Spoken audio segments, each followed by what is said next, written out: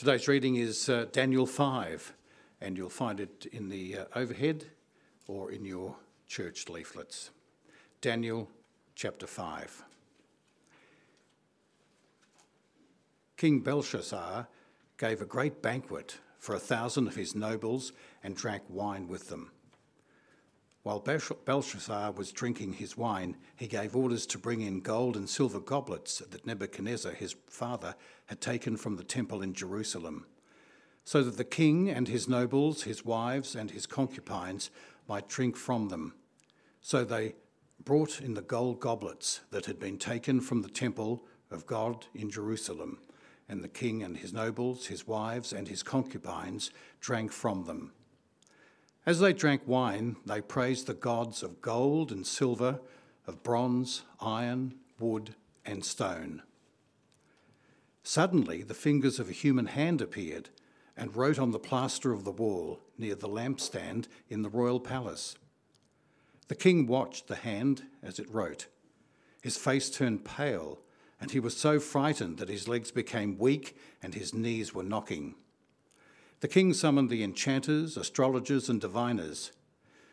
Then he said to these wise men of Babylon, "Whoever reads this writing and tells me what it means will be clothed in purple and have a gold chain placed around his neck, and he will be made the third highest ruler in the kingdom."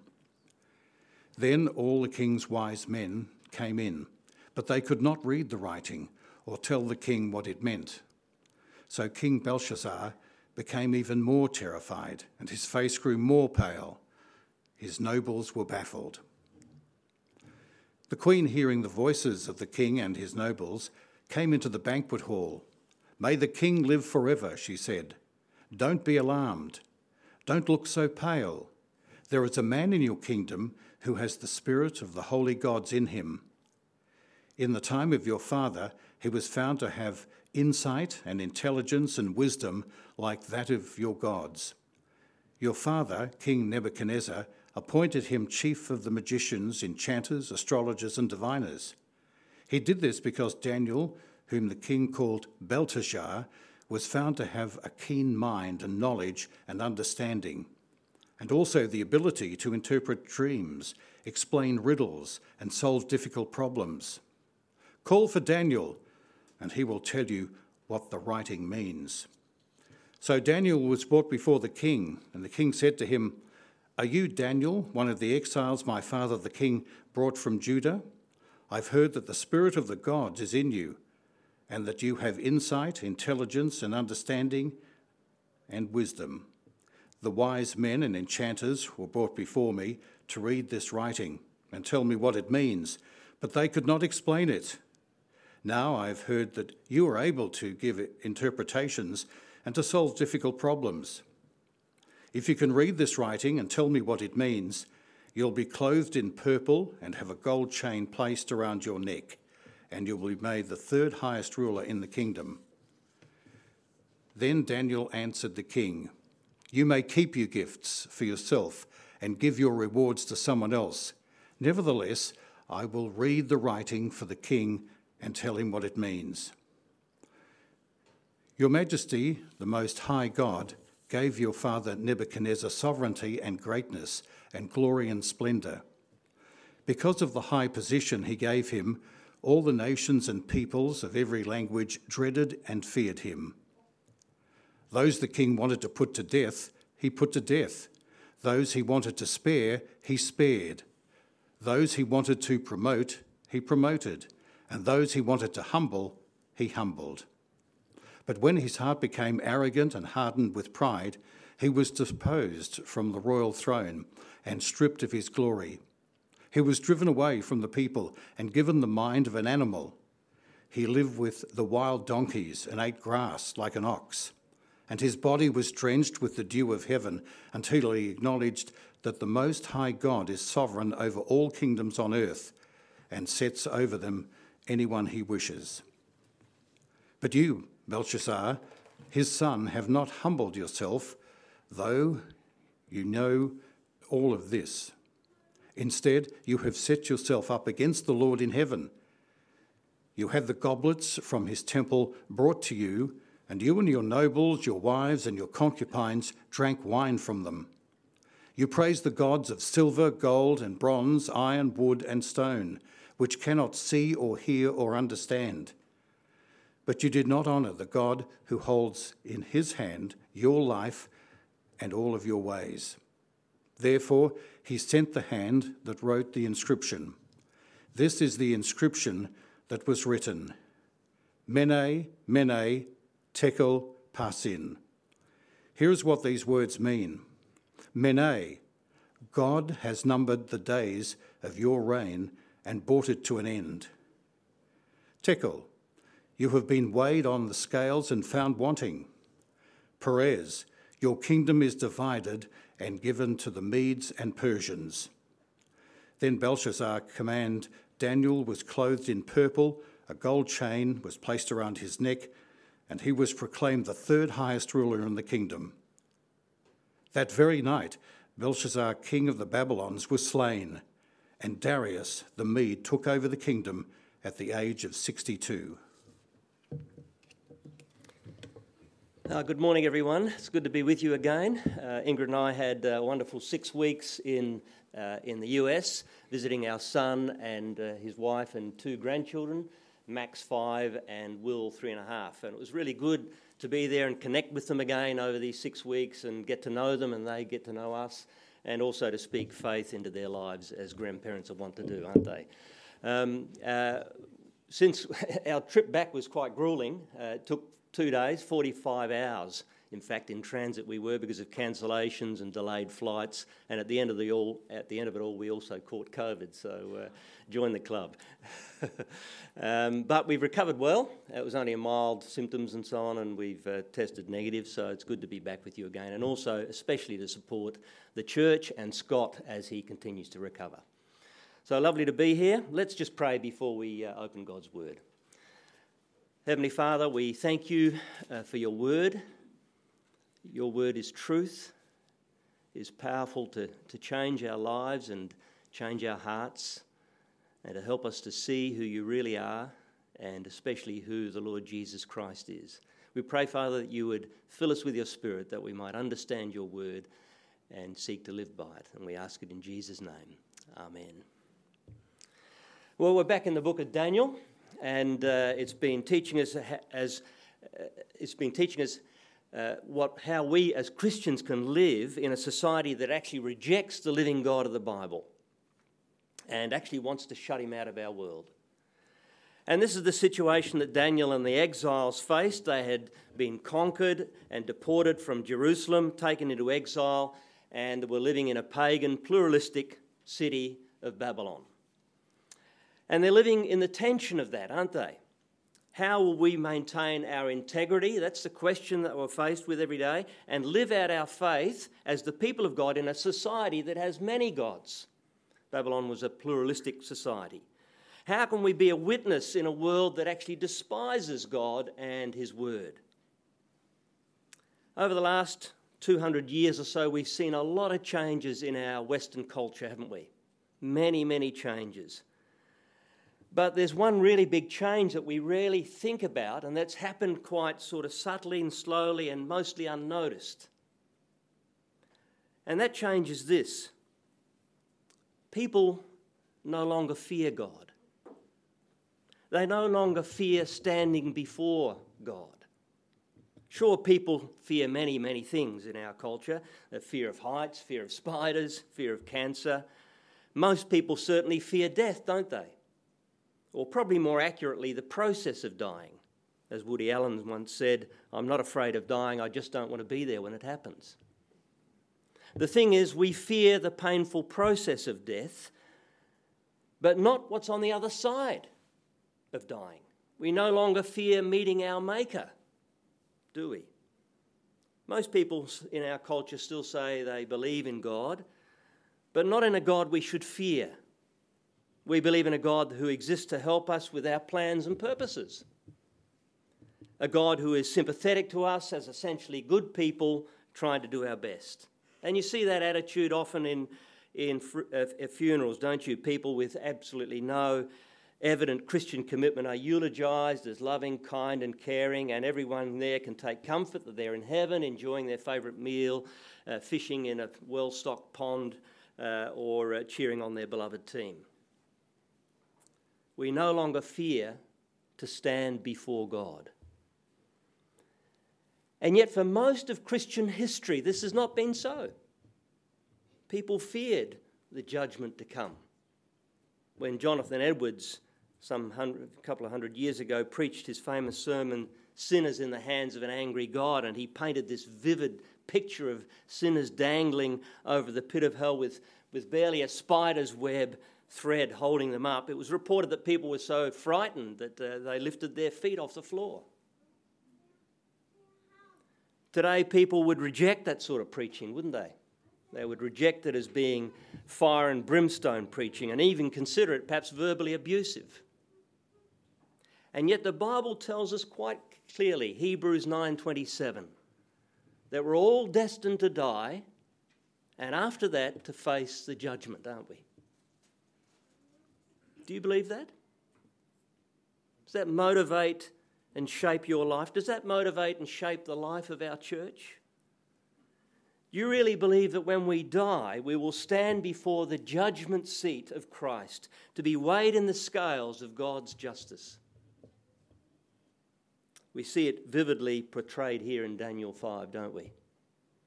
Years have passed since the events of chapter 4, and Nebuchadnezzar's reign ended in 562 BC. And now it's 22 years later, 540 BC, and Daniel is an old man in his 80s. King Belshazzar is on the throne in Babylon, and he's actually a co-regent under King Nabonidus, who was off waging a war somewhere in the other part of the empire. And so Belshazzar, his nominated successor, was left in charge of Babylon in 539 BC. So let's have a look at the story. Firstly, we see here a classic example of the famous saying, "Eat, drink, and be merry." Here we see King Belshazzar in Babylon, and the king parties, doesn't he? The king really parties here. Look at verse 1. King Belshazzar gave a great banquet for 1,000 of his nobles and drank wine with them. Notice in verse 2, the party is not just for the king and his nobles, but his wives and concubines are there as well. This was very unusual. Wives sometimes attended, but to have your concubines with your nobles, this was actually a wildly sensual party. Why such a wild party?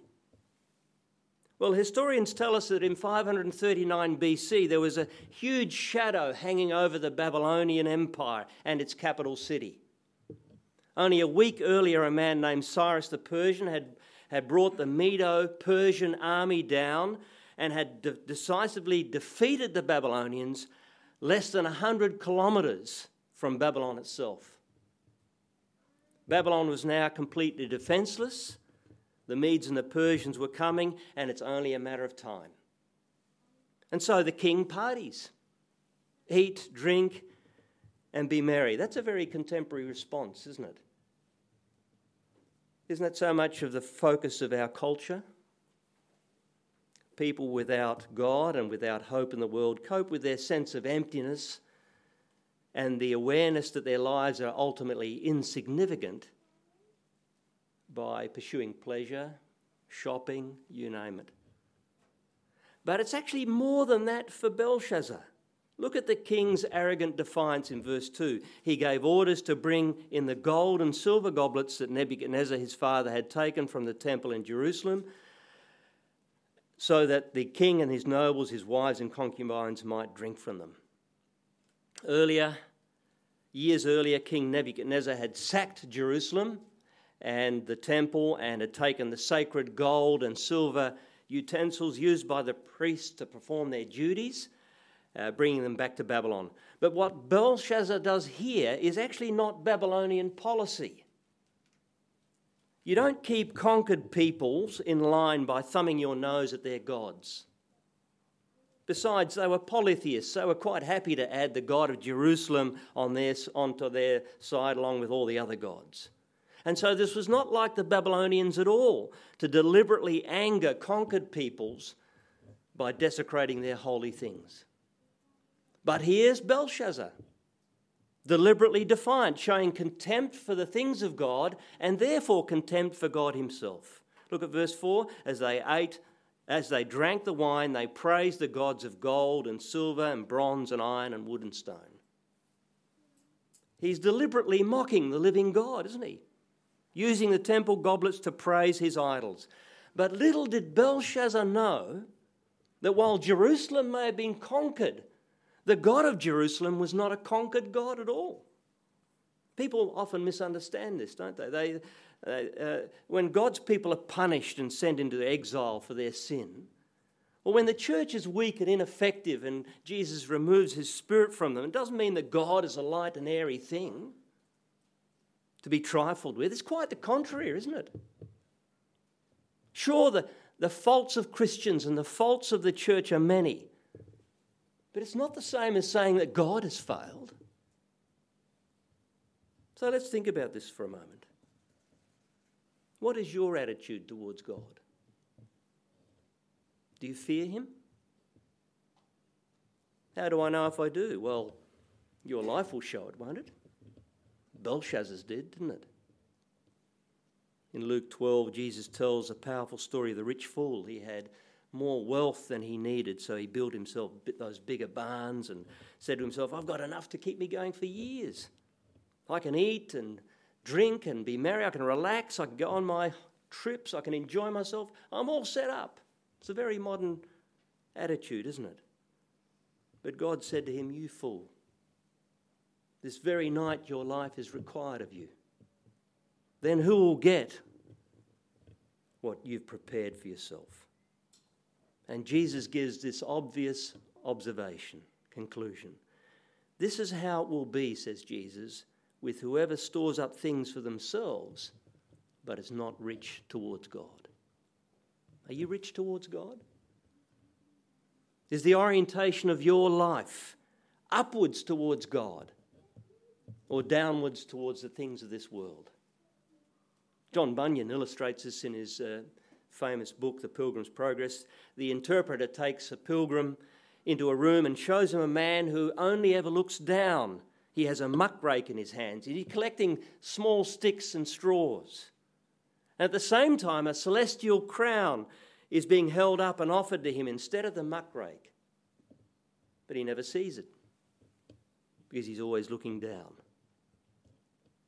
Like many in our world, he thought heaven was a fable and only wanted the treasures of the world. And the interpreter tells Pilgrim how easily earthly things take us away from God. And the pilgrim replies, deliver me from this muck rake.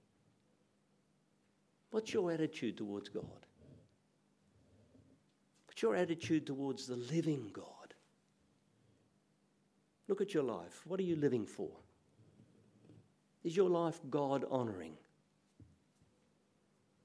It brings me to the second thing we see here, the moment reality crashes in. How quickly things change for this man, Belshazzar. A moment ago, he's full of confidence, eating and drinking with his nobles and concubines, but now the king trembles. Look at verse 5 and 6. Suddenly the fingers of a human hand appeared and wrote on the plaster of the wall near the lampstand in the royal palace. The king watched the hand as it wrote. His face turned pale, and he was so frightened that his legs became weak and his knees were knocking. If God writes something, we better pay attention, hadn't we? Look at Belshazzar now. His colour's changed, his head's filled with dread, his arms and legs fail him. He's probably wetting himself. He's a terrified little king. What do we do when we're scared? Well, you turn to your religion, don't you? That's what the king does. Look at verse 7. The king summoned the enchanters, the astrologers, the diviners. Then he said to these wise men of Babylon, whoever reads this writing and tells me what it means will be clothed in purple and have a gold chain placed around his neck, and he will be made the third highest ruler in the kingdom.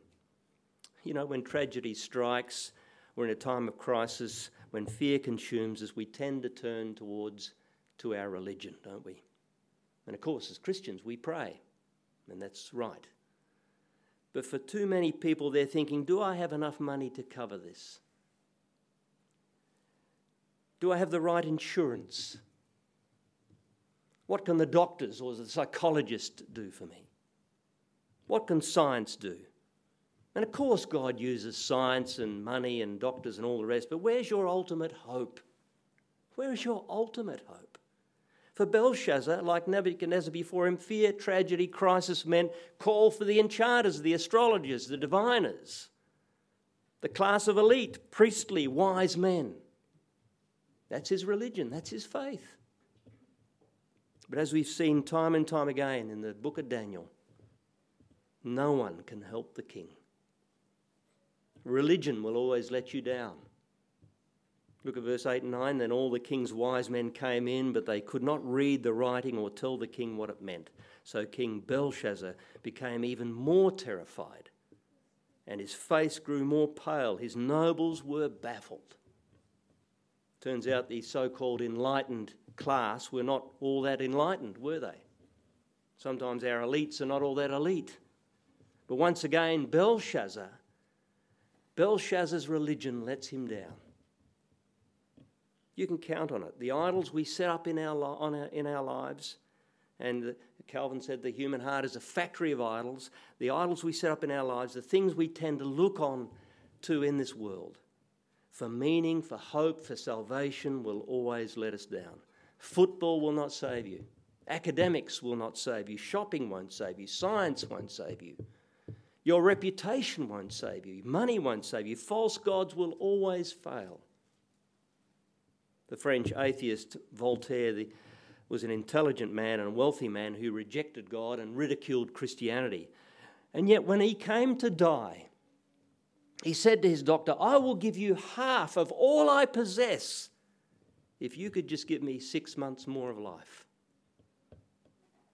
Sounds like Belshazzar, doesn't it? But of course, the doctor and his money couldn't do anything. His wealth was unable to save him. And he died full of bitter despair. The idols we set up will always let us down. And thirdly, here in the story, we're told that judgment is coming. The queen comes into the banqueting hall, reminds the king of Daniel and his insight and wisdom and his ability to solve difficult problems. And so the king calls Daniel, and Daniel agrees to tell the king what the writing on the wall means. But first he points out, doesn't he? He's quite polite but bold. Points out the king's failure to listen to God's word. Look at verse 18. Your Majesty, the Most High God gave your father Nebuchadnezzar sovereignty and greatness and glory and splendour. A little further on, but when his heart became arrogant and hardened with pride, he was deposed from his royal throne and stripped from his glory. He was driven away from people and given the mind of an animal. A little further, until he acknowledged that the Most High God is sovereign over all the kingdoms of earth and sets over them anyone he wishes. But you, Belshazzar, his son, have not humbled yourself, though you knew all this. Instead, you have set yourself up against the Lord of heaven, and you did not honour the God who holds in his hand your life and your ways. In other words, Nebuchadnezzar learned the lesson. I may be a great king, but there is one who is in charge of me, the Most High God. He's great and I'm not. He is sovereign over all the kingdoms of the earth and sets over them anyone he wishes. Nebuchadnezzar learned the lesson of humility before God. And in verse 22, we see that Daniel presses home the point. You, Belshazzar, have not humbled yourself, though you knew all this. You heard of Nebuchadnezzar's testimony. You knew the lesson of humility, but you refused to learn it for yourself. What a tragedy. And you know, it'd be an even greater tragedy for people to grow up in the church, to hear the word of God week by week, to sing songs of praise to Jesus, to meet around God's word in small groups, and to still have hard hearts and refuse to learn the lesson of humility before God. You knew the lesson of humility. You heard it in sermons and in Bible studies. It was there in the prayers and songs. You knew it, but you're resisting it. What a tragedy. And verse 23 is just as tragic. You did not honour the God who holds in his hand your life and your ways. Wouldn't our attitude to prayer, worship, be different if we can simply remember and hold this truth in our minds all the time? God holds your life and my life in his hands. He numbers our days. Every breath we breathe is a gift given by him. Belshazzar never learned this. Daniel reminds him, the God you reject and mock is the God who holds your life in his hands. So finally, Daniel comes to the interpretation, which reminds us of the sobering truth that God actually judges. Look at verse 26. Here's what these words mean. Mene, God has numbered the days of your reign and brought it to an end. Tekel, you have been weighed on the scales and been found wanting. Perez, your kingdom is divided and given to the Medes and Persians. Verse 30, that very night Belshazzar, king of the Babylonians, was slain, and Darius the Mede took over the kingdom at the age 62. In other words, Belshazzar, this is God's judgment on you. Today is a day of reckoning. The writing is on the wall. Your kingdom is finished. You are light on God's scales. Your kingdom is divided and given to the Persians. And on that very night of celebration and partying, Belshazzar lost his empire and he lost his life. One ancient Greek historian writes, the city of Babylon was taken at night during a festival and the king was slain. He didn't see the precarious position he was in. And when Daniel pointed it out, he did nothing about it. And judgment is coming for all of us, you know. For Belshazzar, it came sooner than he thought. And we need to learn from this because we live in momentous times. Do you realise that? God has sent his son Jesus into the world. He set up his kingdom on earth. The gospel, the good news is being preached everywhere.